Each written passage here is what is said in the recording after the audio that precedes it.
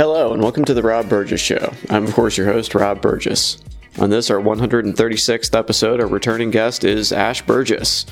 You first heard Ash Burgess on episodes 16, 26, 27, 39, 58, 63, 77, 86, 91, 100, 124, 130, and episode 82, which also featured fellow regular guest Jonathan Fowler of the podcast.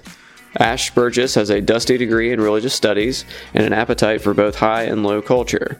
She strives to celebrate the best of every season with her young children. You can follow her on Instagram at Ash Burgess, all one word, and subscribe to her YouTube channel. I'll have a link in the description of the show. This is also a very special episode because 3 years ago today, which was March 11th, 2016, the very first episode of the Rob Burgess Show dropped and featured now regular guest Sean Spicer. Thank you to everyone who has been a guest, and thank you to everyone who has listened to any of these episodes, including this one. And now on to the show. Alright, so Ash, welcome back to the Rob Burgess Show. Thank you, I'm very excited to be here. I'm possibly more excited than before.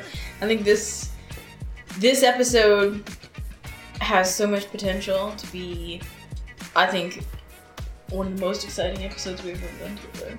It's true, and it's an idea we've talked about for a long time, so we have a lot to say about it. Exactly. Like, not that we've talked about making it into an episode, but just what we're going to talk about is a topic that we've discussed for years. And I even think, looking over the notes that we kind of jotted down about what we wanted to cover, I don't even think we're covering it all. There's so much to be said. And I think before we get too much into it, we should definitely put a kind of a warning here. This is definitely not an episode for children. No. There's some very... I think adult topics is a little misleading, but... Mature themes, not for the child's ears. No. And on top of that, though, in case any of you are getting a little scared now, backing off, I would also like to say that you're about to hear some great ideas that honestly, I think that someone with the right means and motive and opportunity, this could be your $1 billion idea right here, contained in this episode. You heard it here first. Okay.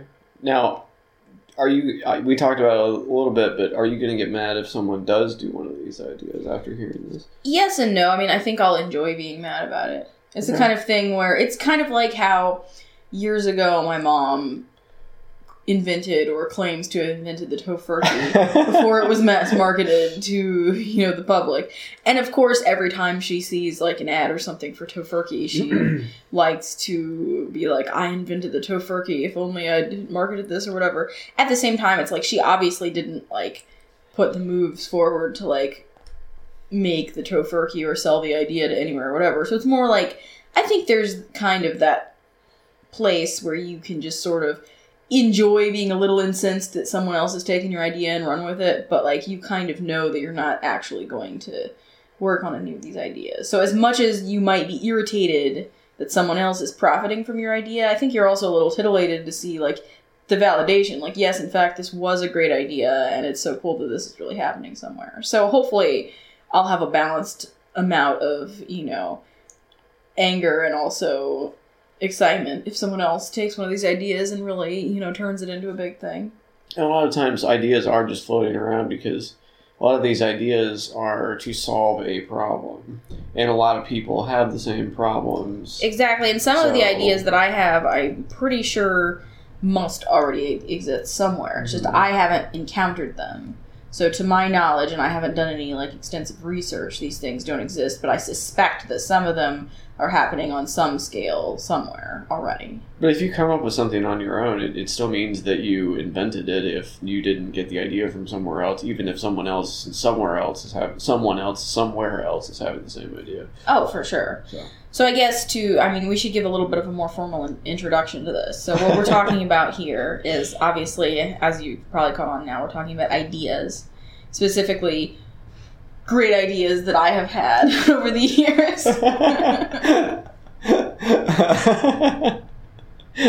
I can see why you like talking about this. Oh, yes. But give it a little, you need, I think to really make this work, it requires something of an intro from you, and then I can, maybe elaborate on the intro a little bit. All right, well, Ash has these great ideas all the time. She's just dropping little jewels here and there. I, for years, have, we've had great amusement talking about some of my great ideas, most of which you have some issues with. I'm just, I'm just considering all the possibilities of what you're saying with some of these. But you've given a name to my ideas, or not to my ideas, but I guess sort of an umbrella under which all these ideas could exist. First, before we say the name of it, we should kind of define what it is. Now, this is the fantasy idea I have, where you have a company that just, you have an R&D department, you have a marketing department, exactly. you have the whole infrastructure to already retool and create the things that you are suggesting. And this is kind of an omni-corporation, worldwide, global conglomerate. Exactly. Now that you've but I want to differentiate it possibly from a vanity label. This is a real company. This is a real company. So when we talk about these ideas, company is a real company. Okay, but when we talk about these ideas, this isn't in the universe where you are rich and famous anyway, and now you've started, say, Goop, or now you've started. No. I see this as the universe where I am really turning a profit off of my business magnate, ideas. And this is I'm your a empire. business person, but I see myself as kind of the idea woman, and I have scientists and engineers and other people in my employ who are able to make my genius vision come to fruition and then turn a profit. So really, you're kind of like Elon Musk in some ways. Yes, that's pretty much exactly what I am. Okay, all right. Just pretty much exactly like Elon Musk. Yes. So now that we've set the table. So basically, the name so basically, when I come to you with these wild ideas, you're like, oh, that's another idea for Ashco. Yes, Ashco. Ashco is the umbrella corporation which will be enacting all of Ash's many innovative ideas. Yes. So, where do you want to start talking about Ashco? Now, my idea was to talk about the corporate culture. The corporate culture, yes. We want to define. Before we get into some of the actual inventions that Ashco is, profiting from, we want to talk a little bit about some of the ideas that I've had that apply more to lifestyle, specifically that could then be applied to the lifestyle of my employees. Of Ashco. Yes. How many employees do you imagine you have, like, roughly? Probably a lot. Thousand? I mean, I have no idea how many people it would take to make these ideas a reality, but I think there are different divisions of Ashco. So there are various scientists and engineers kind of working out the mechanics, as well as marketing and all the different departments that you need to take an idea, make it into a real thing, and then get that product sold to the customer. However many people work for Elon Musk. Sure. But I think differently in that, of course we're talking about Elon Musk, but it's like, what do I own that he has made? Nothing. But Ashco produces products he has, like you, has different ideas. Yes. And he has different parts of his business empire that complete these tasks because they're more oriented to that. Like he has SpaceX, he has Tesla. Yes. But I guess the differentiation that I'm getting at is that I think a lot of Ashco products are things that some of them are a little wilder, but many of them are things that I envision a regular person being able to purchase at like a CVS. There's a theme.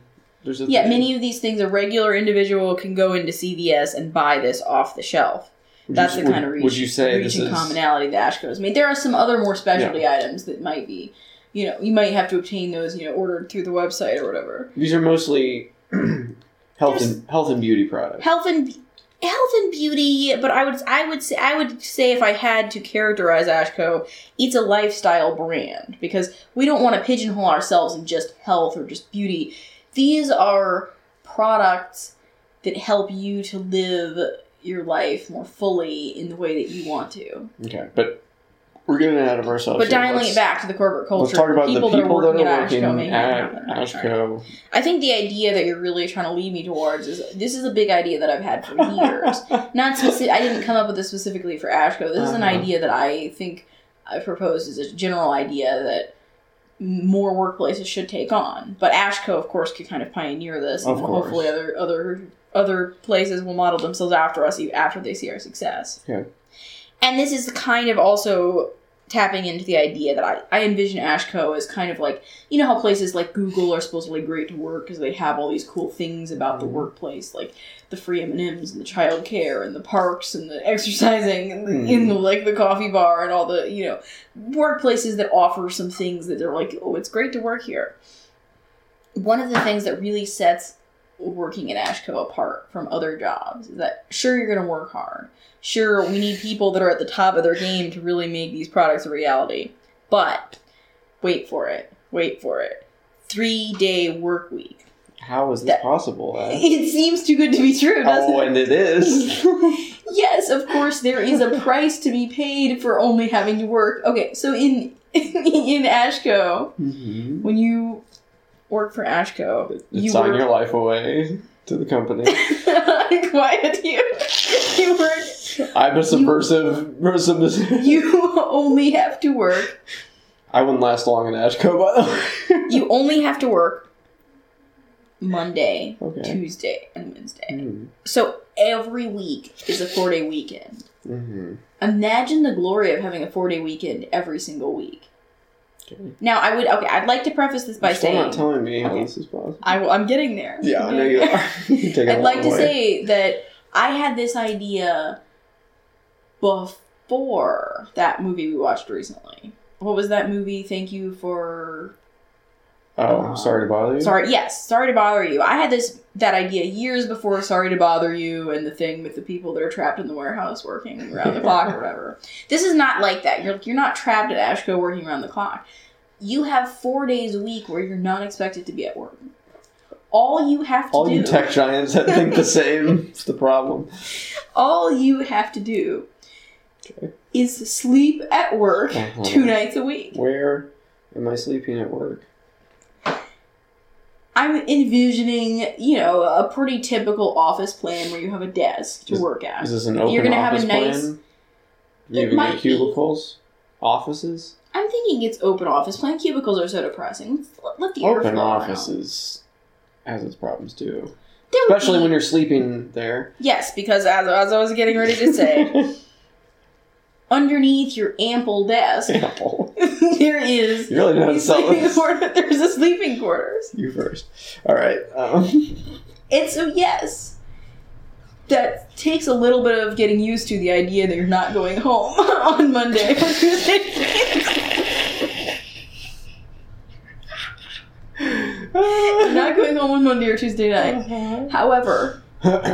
I think that part of the reason that this appeals to me, and maybe this doesn't appeal to you as much, is because I think different people have different ways of focusing. Like, how they like to get things done. And, I have a lot of trouble multitasking, in the sense that it's difficult for me to divide my attention.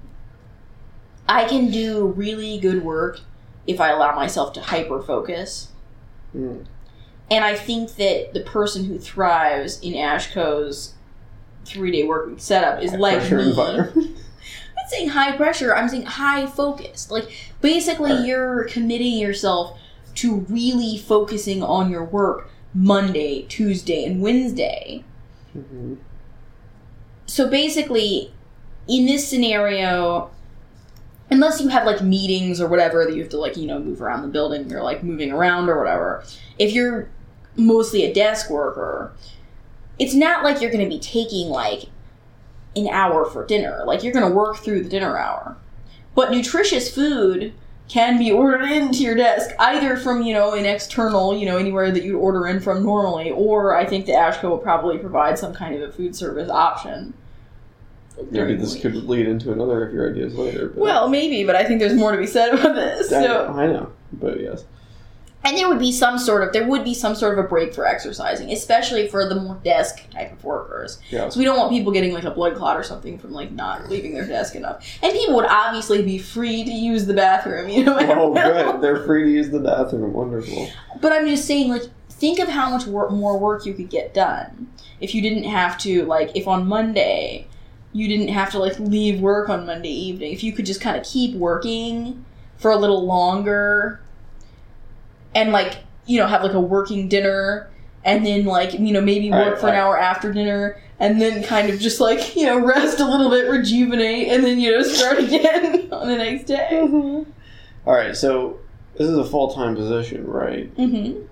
All right, so yeah, you're working a full-time job, but in a 3-day capsule. So what we're talking about here, to do the math on this, yes, we're talking about roughly about a 13-hour day. Yeah. All 3 days. To That's get to 40 doable if hours. you would eliminate all the time that you normally spend traveling to and from work. So we're talking about, and we're working through our meals, you're saying?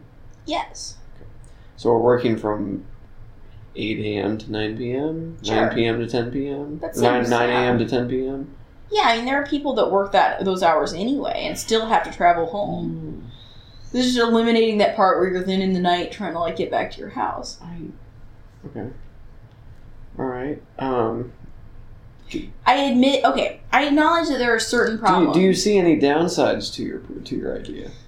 Not so much for the worker. I think Not so much for nothing for the worker. This is all positive on that. Okay, well, obviously there are issues if you have a family outside of work. Like if you have children or something, this is probably not the best work option for you. No, like, you know, so if you're like if you have an infant, this is probably not going to work for you. Unless your partner also works at Ashco and you can trade shifts. So, like, maybe you work... Yeah, I mean, that's not ideal. Maybe this is not a shift for everyone. You'll never see your partner. This is not a shift for everyone. It's not a shift for anyone. This is just for some people who choose to make some sacrifices for the 4-day weekend. Uh-huh. I think... Or you could have some kind of a nanny or something that takes care of your kids for a couple days. I think we've just started talking about the problems with this. But those are more problems to the worker, which I'm less concerned with. I want the worker to figure those out themselves. Yeah, the problems I'm more concerned with are the problems that it presents for me, the employer, such as the potential issue of, like, shenanigans that might occur in the workplace. What do you mean hours. potential? You're guaranteed shenanigans. I mean, because there's already problems in a normal workspace with, like, people workspace affairs. Will have and, sex. People will do drugs. People will drink. Of course they will, but you know why? Because when people go home at night, that's the things they do at their own houses. I think that for this to work, it needs to be... People aren't going to give up that kind of stuff. It needs to be a sober workspace. You're never going to enforce that. Sober workspace. How are you going to enforce that?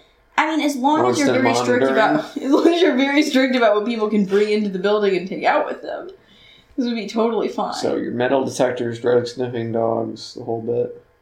But also just like a general. But like, also, there's nowhere to. I mean, where are you going to store things like this? I just think like just an openness that allows for no privacy. They get drugs into prisons, so somehow. But I'm saying theoretically, it's like, do you want to lose your job at Ashco? Then go ahead and it's not sounding that great. Under your desk. So sober workspace, no shenanigans somehow. Yeah. How we're enforcing this. I think that there are so many problems with this, I don't even know where to begin. It's problematic, but imagine the glory. No, there's no glory. Okay, it's kind of like, you know how we've been stuck in traffic before, and you've been like, when you were a kid, you were stuck in traffic, and you thought to yourself, why can't all the cars just agree to go faster together? It's kind of like that. Like, why can't everybody just agree to work harder for a limited amount of time and then have a bigger weekend waiting for them as a reward? I think people will get burnt out.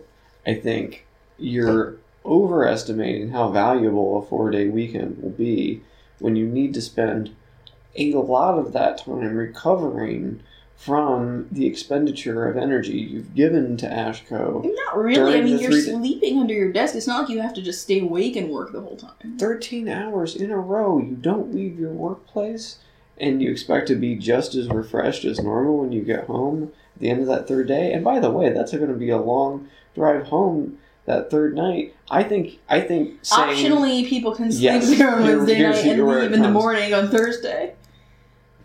This reminds me, and I've told you this, of one of my favorite Onion headlines, and I'm going to butcher it, but it's Amazon forced to cancel latest initiative after realizing they just accidentally invented slavery.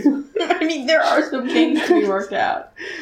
Let's talk more about some of the lighter aspects of Ashco's workplace culture. Because I have some other ideas that I think could be brought into. We're moving on from this. I have huge problems with this, but go on. All right.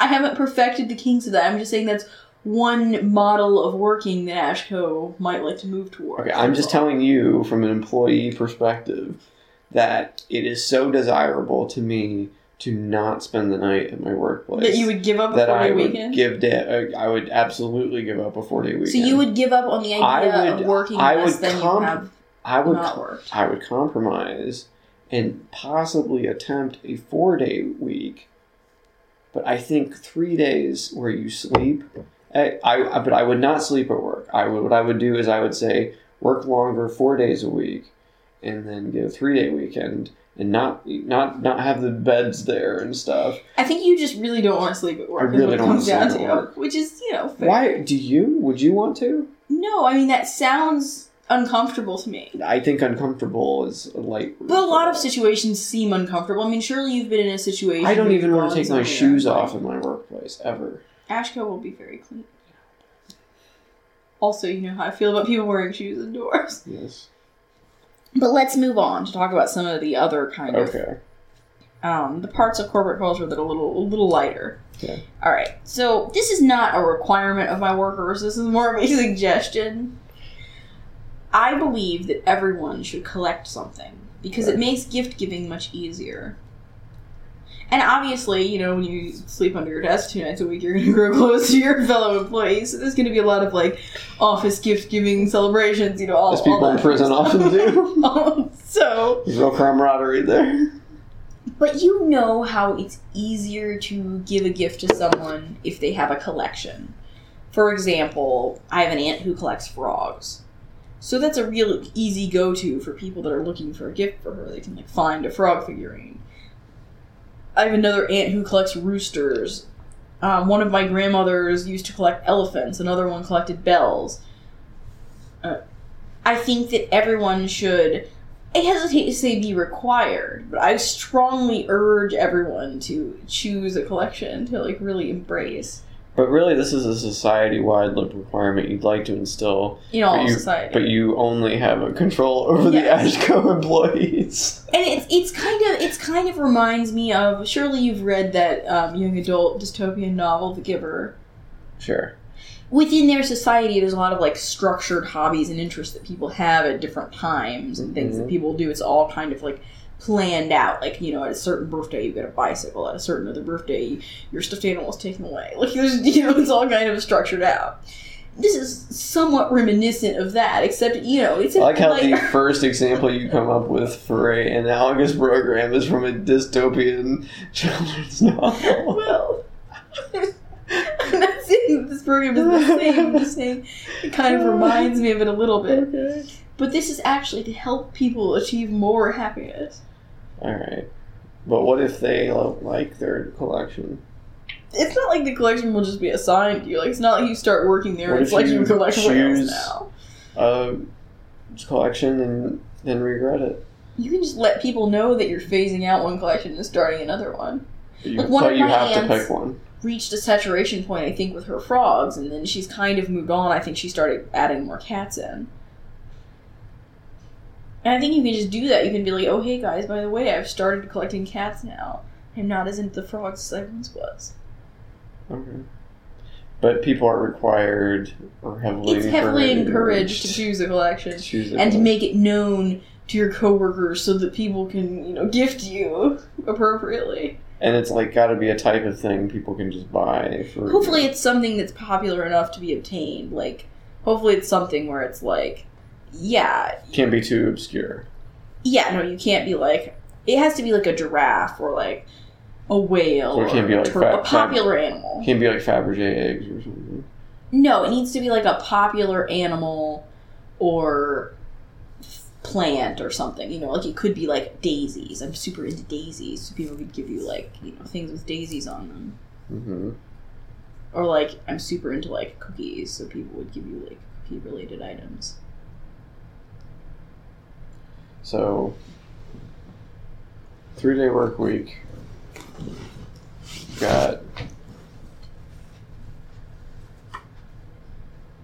the 3-day work week. Yes, 3-day work week. We've got the collections. There's one other thing we wanted to talk about. Yes. This is more something that we would offer just optionally on, during the weekend if you wanted to come to. You know how sometimes workplaces have events and, just, socially things that you can do. Mm-hmm. And this is an idea that I feel like, of all my ideas that I'm going to bring up tonight, this one is probably happening already somewhere. I just haven't happened to see this advertised or know where or when it's happening. But I know this has to be happening because this is such an obvious idea. Mm-hmm. Couples speed dating. Couples speed dating is like, how people are always saying, it's hard to meet couple friends. Mm-hmm. Like, we've been lucky enough to have, like, a few couples that we've been friends with, and it's great to have, like, a couple of friends where it's, like, a couple and you're a couple and, like, together the, like, a quad of people can, like, hang out. Mm-hmm. But it's not always easy to find couples friends. No. So couple speed dating, it's, it's pretty self-explanatory. It's like speed dating, except instead of one person looking for a mate or someone to date, it's like one couple quickly meeting with a bunch of other couples to see if there are any, like, other couples that they're compatible with that they might then start to, like, befriend and hang out with to do, like, coupley, activities. Sleep under your desk next to each other first? No. Not allowed. No, couple, even if you are a couple, you're still not allowed to sleep in the same desk at Ashco. Wow.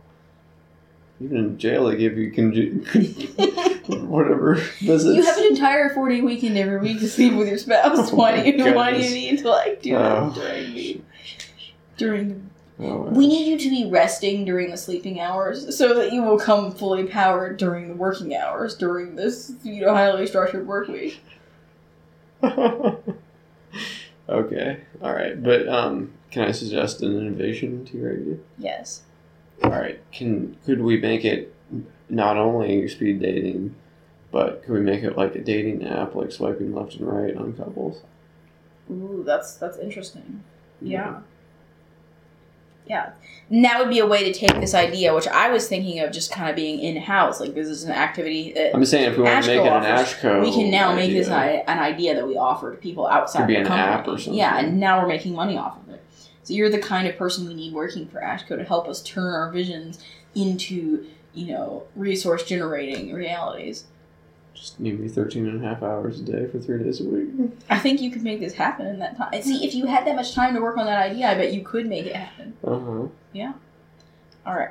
So let's move on to some of my other actual things, like what is Ashco? All right, we're at Ashco. We've established the corporate culture. Now, what are we making at Ashco? What products are we providing? There are a few different products that I wanted to talk about tonight, but I think I need to start with what I think is probably the original Ashco idea. This is an idea I came up with years ago.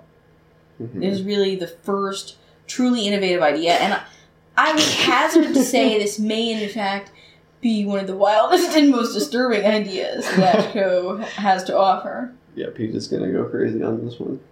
It's one of these ideas that, it creates as many problems as it solves. Sometimes more. Possibly more. But I still think... and I think, honestly, this is one of the least doable ideas. Honestly, every other idea I'm going to tell everybody about tonight is a totally doable, sellable, marketable... Yes, this is a joke, but these are real ideas. This idea, I don't actually think this will work. This would be like, I don't know, alternate reality, sci-fi novel type thing. But that's why I want to preface this, because I don't want to scare people off and think every idea is going to be like this. Because I promise all the other ideas are totally doable. Mm-hmm. Although, we can argue more about that as we come to them. But I think the other ideas are very real ideas. This idea, I admit, is deeply problematic and not very realistic. However, it is kind of the first idea I ever had for Ashco, I think. The first of my very wild inventions that I can recall. Mm-hmm. So I would be remiss if I didn't mention this. It's where it all began. Wait for it. Are you ready to hear what it is? I mean, you know what it is. I don't think anyone's ever going to be ready for this. Right. It's the Alive fur coat. Say what? Alright, so as everyone knows, having a fur coat made out of, like, animal furs, like that, from an animal that's been skinned and made into coats, or, however many minks or ermines or whatever you need to make the coat, is controversial. Some people are against it, because it's like, we all know that, some people are against having a fur coat. So, The solution is in a live fur coat. It has all the benefits of a fur coat as far as, like, beauty and softness. And there are even some additional benefits that a traditional non-alive fur coat doesn't have. Because the alive fur coat is basically an animal that's been genetically engineered to be fur coat shaped. Of course, genetically. I was waiting for the genetically engineered part. I mean, obviously, how else are you going to make an animal be fur coat shaped?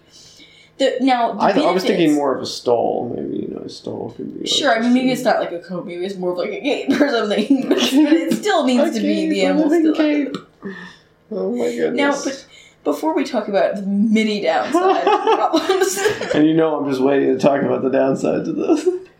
I would like to note that there are some advantages over a traditional fur. Oh, do tell. Even beyond the fact that you have the peace of mind of knowing that nothing has died in order to make your clothing. I don't know. I think some things that you wear would wish for the sweet release of death.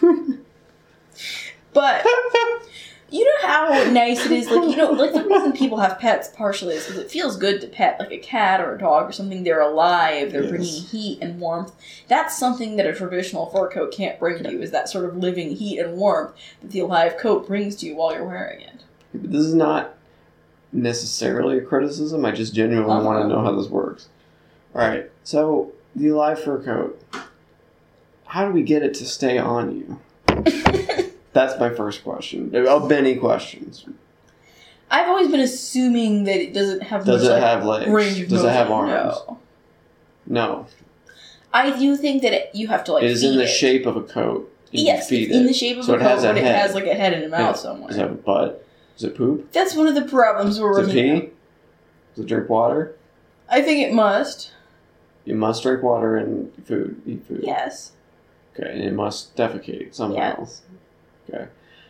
This is the price you pay for having a live fur coat. So it's kind of like a pet, but you can wear it, and it's genetically engineered. It's kind of like, okay, and when you go to a restaurant that has a patio, yes. and people have brought their dogs, and the dog's kind of just there, and it's like, sure, it's inconvenient because you have to have, like, water and food for the dog, but the dog's just kind of, like, hanging out. It's like that, except instead of being, like, tied to the patio fence while you're, like, enjoying your margarita under, like, the umbrella or whatever, the coat is just, like, with you, like, having the brunch or whatever. So really, you would have to have alive fur coats have the temperament and then some of a therapy animal. I think they would be a very lethargic. They couldn't be excitable like a yapping dog. This is a very quiet, very lethargic animal. See, I'm worried about the coat biting people. You, no. others. No, the coat other is coats. very... What if it sees another coat and, like, freaks out? Are you thinking there would be, like, a fight when the coat sees another from across the room? Absolutely. I'm picturing this as, like, a very high, like, a very, like... This is not one of the items that I was mentioning before that's, like, available at every CVS. This is a very upper echelon luxury item. This isn't for everyone. Not for everyone, yeah. So, like, you and your fur coat, it's like, it's a temperamental, very special item. Part of it's not just kind of like, I have this fur coat that happens to be alive. It's like, oh my god, she's wearing, is that an alive fur coat? What's its name? How long have you had it? What is it like to eat? Oh my god. You know what I mean? Like, it's not... And then it turns to them and goes, I assume it was do they make noise? I think they're very bark? quiet. I mean... Do they yip? I think possibly. But not like a lot. Do they mate? No. No, they're kind of... Do they have children? No, I think they're the kind of animal where it's you like... produce them from a factory or something. It's kind of like how with bulldogs you have to, like, they don't line up right, so you have to have, like, an artificial insemination. But it's even beyond... So they don't have sex organs, They have, maybe, I think they have produce, sex organs? but I don't think that they can, like, have, like, a pregnancy or anything, like, of, like, fur coats. I think it's all it's all happening in the lab. Okay. Back to the temperament thing. Okay, so we've genetically engineered them to want to stay on people and to enjoy and even prefer being worn. Yeah, I'm kind of thinking of them as kind of like, you know, when you have, like, part a of the really reason nice cat that, like, loves to sit on your lap and it just sort of purrs and purrs and on your lap, and but, like, not wear it around. Yes, but it's sort of the same way that a cat that loves to sit on your lap, but this, like, kind of loves to be worn as a coat. And it wouldn't see another coat and freak out. You're saying you would... I don't know. What do you mean? I think that's the chance that you're going to have to be willing to take. But that's what I'm saying. Like, I think you have to sign an agreement if you, like, buy one. I think the chances of it seeing another coat are pretty low, because I'm assuming that this is like a $200,000 coat. Okay. And you probably have to get on a waiting list to get the coat, and it has to be specially bred to, like, your dimensions. What about knockoffs? What about people making copies, like, their own, like... I mean, that's a real problem. Hopefully, Ashco's scientists are so far ahead innovation-wise that we're the only ones that are able to make these coats work. I see. Okay. Yes. I'm saying, corporate espionage, it's a thing. All right. Should we move on to some of my more plausible ideas? Yeah, sorry, I can't get over this idea, but go on. It's the idea that started the whole company. It is. All right, so back to, we're bringing it back to reality. That was a wilder idea. And really impractical. So a lot of these are practical ideas. They're practical, but for some reason or another, you have, like, doubts about them. I have doubts, but go on. Who do you want to talk about first? Let's talk about the fact that I have a lot of ideas for penises. You really do. And it's interesting because you don't own a penis. No. And I do. I'm married to a penis owner, but I don't personally have one myself. Yeah, and you have way more ideas about the penis than I do. And while it seems like, maybe a person that doesn't have a penis shouldn't be coming up with all these products for penises, for years men have come up with products for vaginas. Yeah, but don't women complain about that? Yes, but now we're going to flip this on its head. Are you just trying to get revenge? I don't know. Let's talk about the ideas that you told me. I think yes. But go on. Alright, well, a pretty mundane idea that I have. Mm-hmm. And I think that, to be fair, this idea has been mocked on Saturday Night Live in that, Steve Martin sketch. But Hi, I'm Steve Martin. With so many celebrities endorsing cosmetics these days, I wanted to make sure the cosmetic I endorsed was very special. That's why I'm proud to put my name on Steve Martin's all-natural penis beauty cream. New formula. Try my new beauty cream, and in a matter of weeks, your penis will be looking smoother and softer. The way women like it. And because of the new formula, no more scaling. Here's how it works. Just take a small amount and rub gently on the penis for several minutes up to a half hour.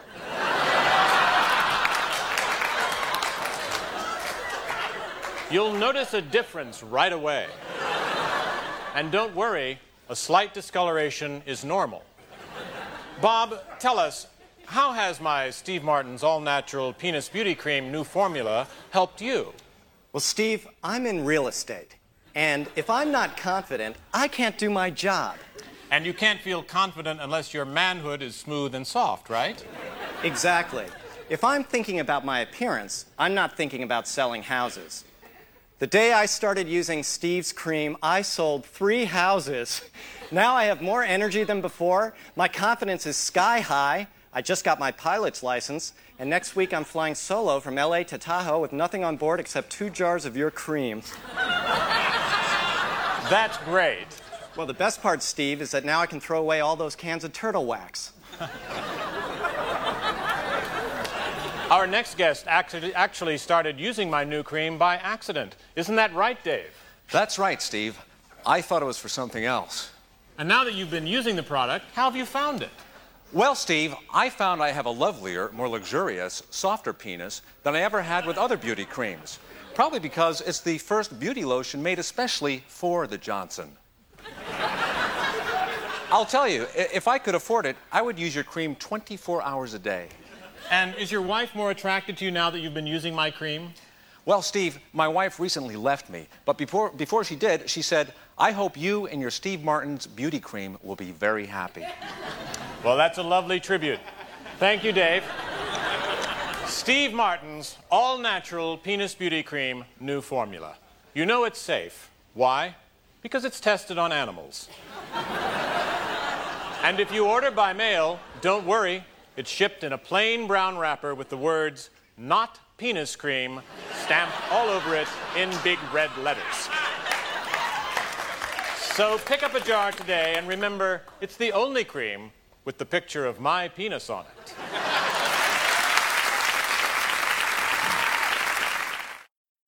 My idea is actually serious. This is for a penis moisturizing cream.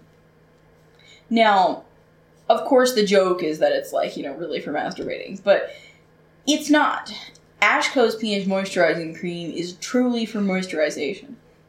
We already know how you feel about carnal pleasures in the workplace, so we know you're anti-sex. So. It's not that I'm against it, I just think that there's a legitimate need for personal moisturizing items sometimes for men who've maybe you've used the wrong soap in the shower and things have gotten kind of dried out down there.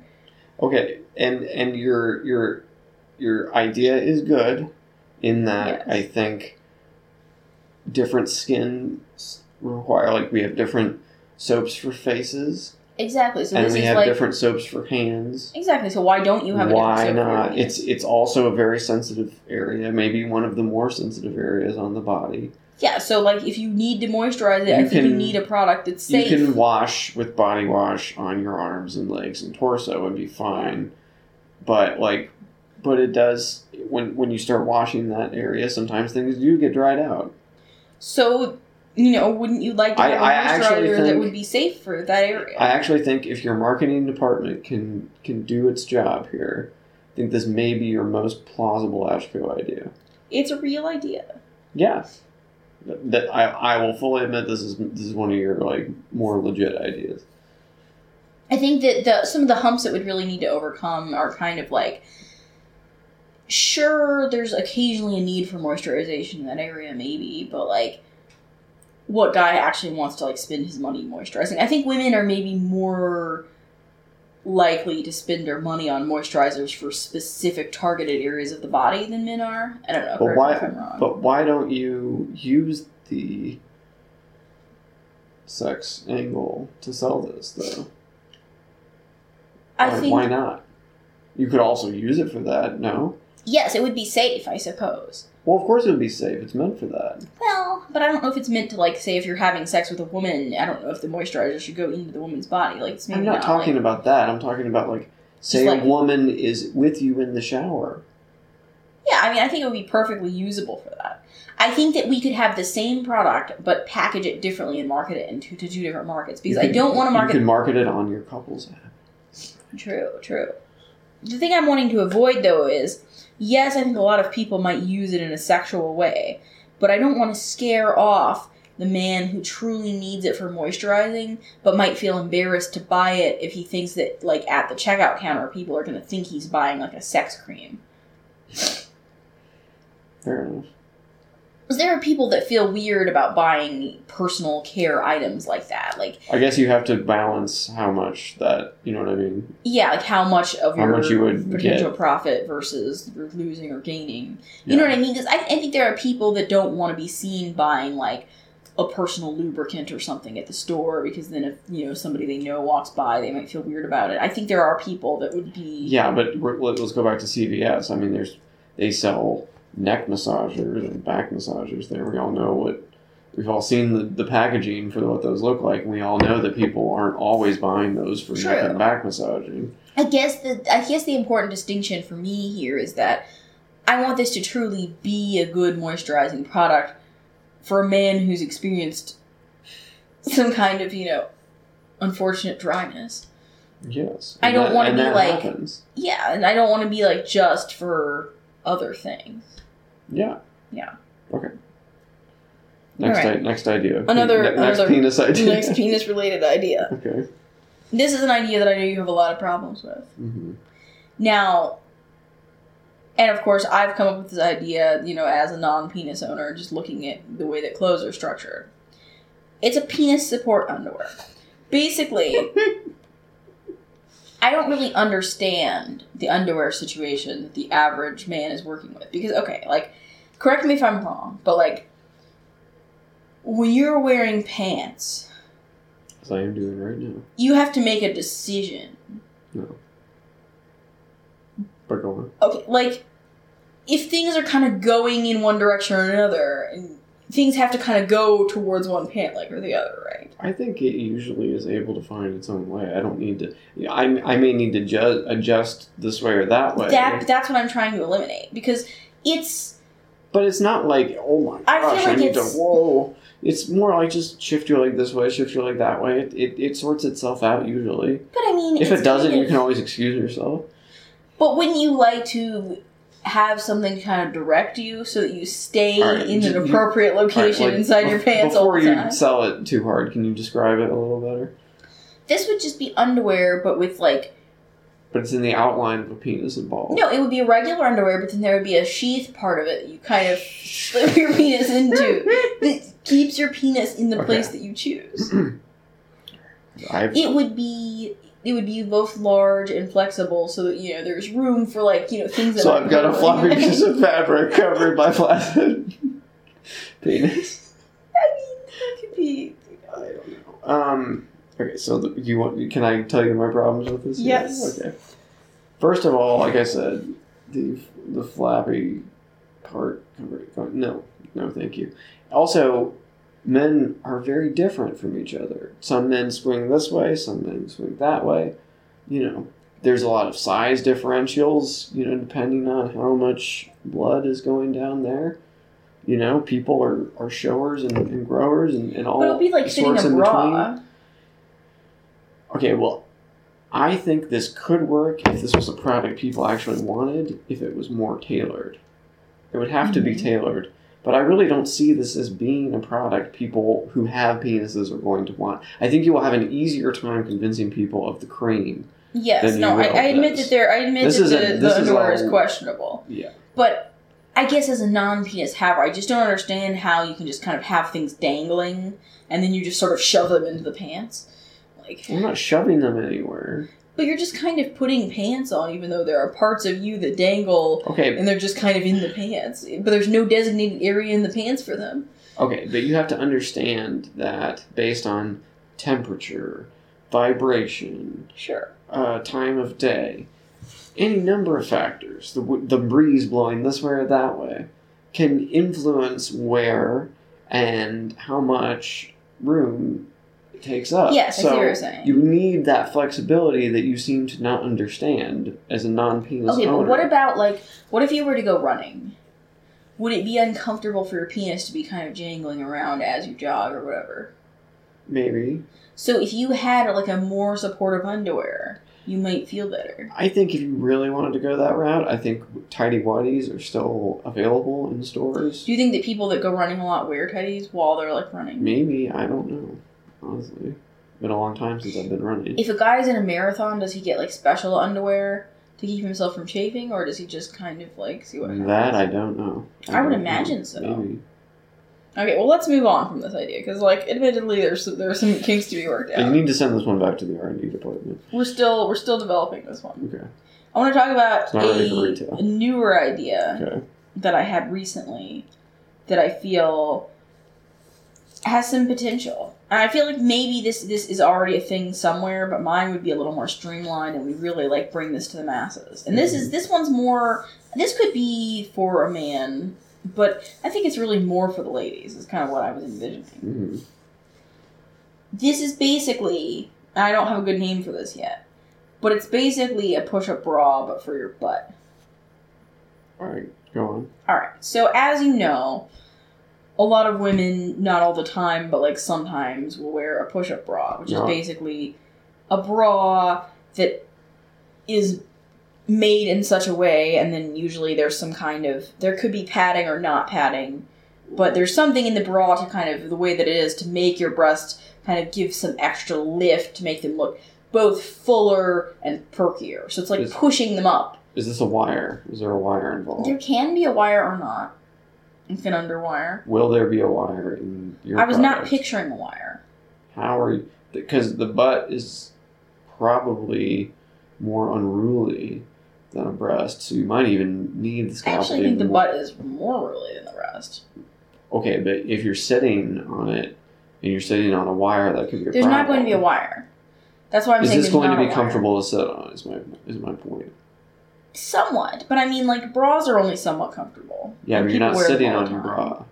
Yeah, but like, you try wearing a bra for a while. I think, honestly, that's my only criticism of this idea. And see, I totally recognize that that's a problem. However, here's my thing.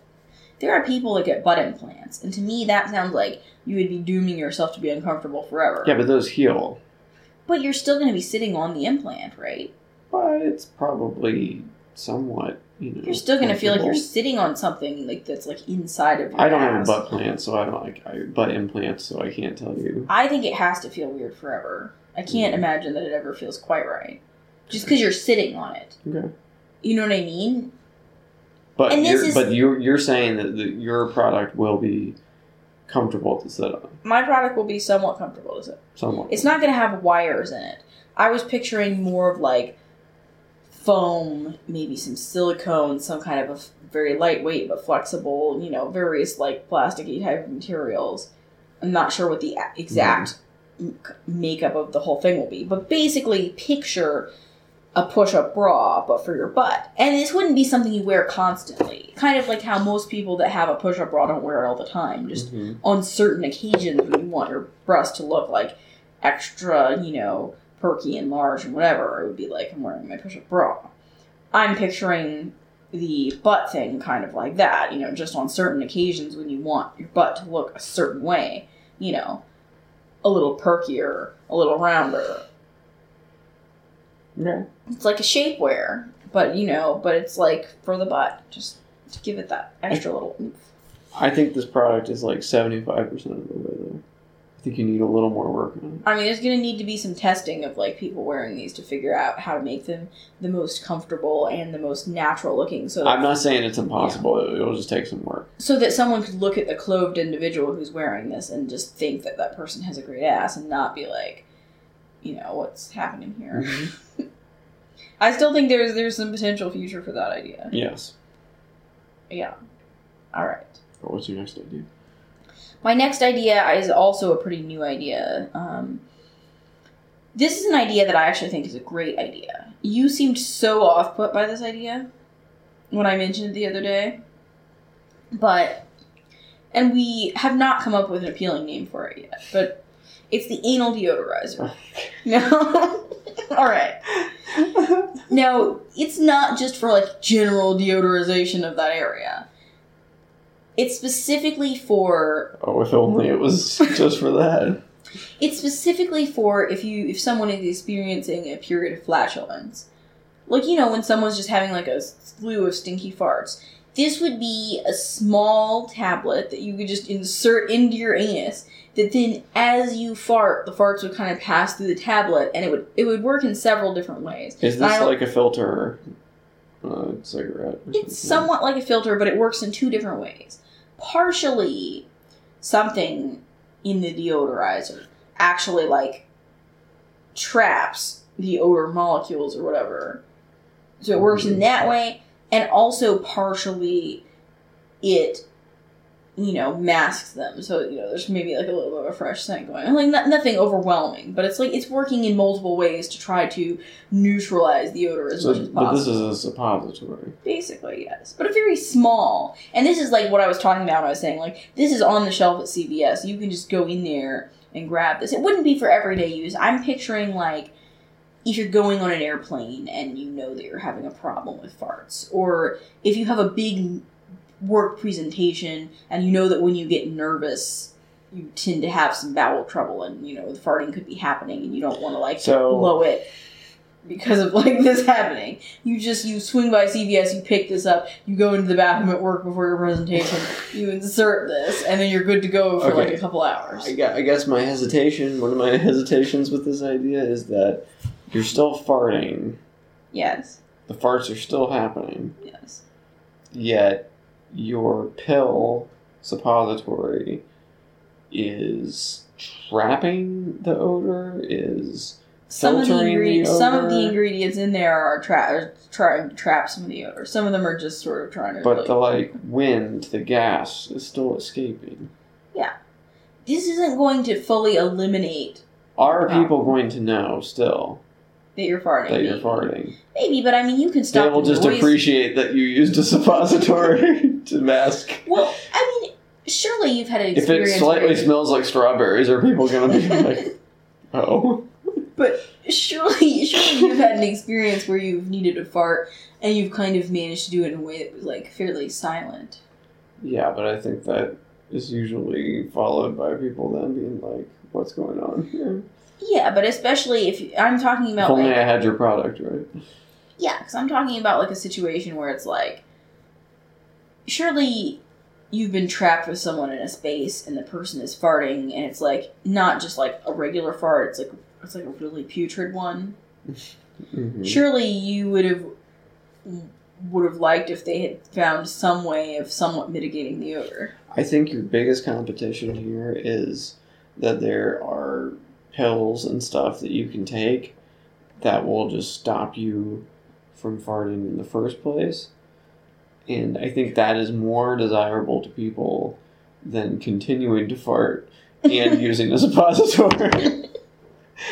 However, there are people... I'm not saying it's impossible. There are people that don't like to take pills. Yes. There are people that don't like to put anything into their body in a way where their, like, system is absorbing it. Uh-huh. And they might be willing to use a suppository before they would be willing to ingest something that's then going to work its way through their whole system. Mm-hmm. Okay. I think the fact that it is a suppository would be off-putting to some people. I do think this is a big problem. But on the other hand, you're really getting the root of the problem there. Sure. Not the root of the problem, but you're really going No, to you're the not. source. Actually, that's my problem. You're not getting to the root of the problem. I mean, yes, this is just a band-aid on a larger problem. You know, why are you farting so badly? You should probably start figuring that out first.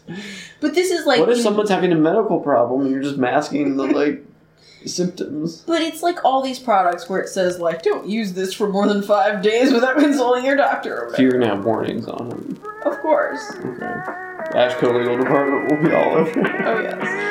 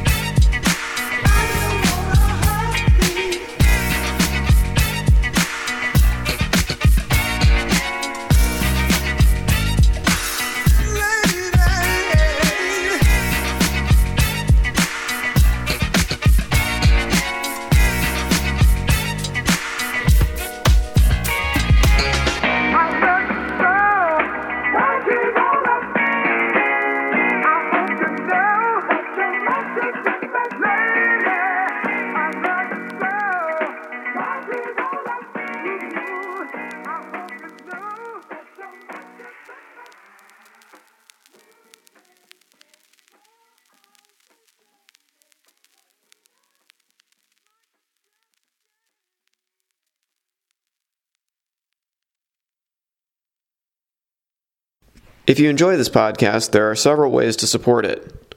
Join the Rob Burgess Show mailing list. Go to tinyletter.com/The Rob Burgess Show and type in your email address. Then respond to the automatic message. I have a Patreon account, which can be found at patreon.com/Rob Burgess Show Patreon. I hope you'll consider supporting in any amount. Also, please make sure to comment, follow, like, subscribe, share, rate, and review everywhere the podcast is available, including iTunes, YouTube, SoundCloud, Stitcher, Google Play Music, Facebook, Twitter, Internet Archive, TuneIn, and RSS. The official website for the podcast is www.therobburgessshow.com. You can find out more about me by visiting my website, www.thisburgess.com. And if you have something to say, record a voice memo on your smartphone and send it to therobburgessshow@gmail.com. Include voice memo in the subject line of the email. Until next time.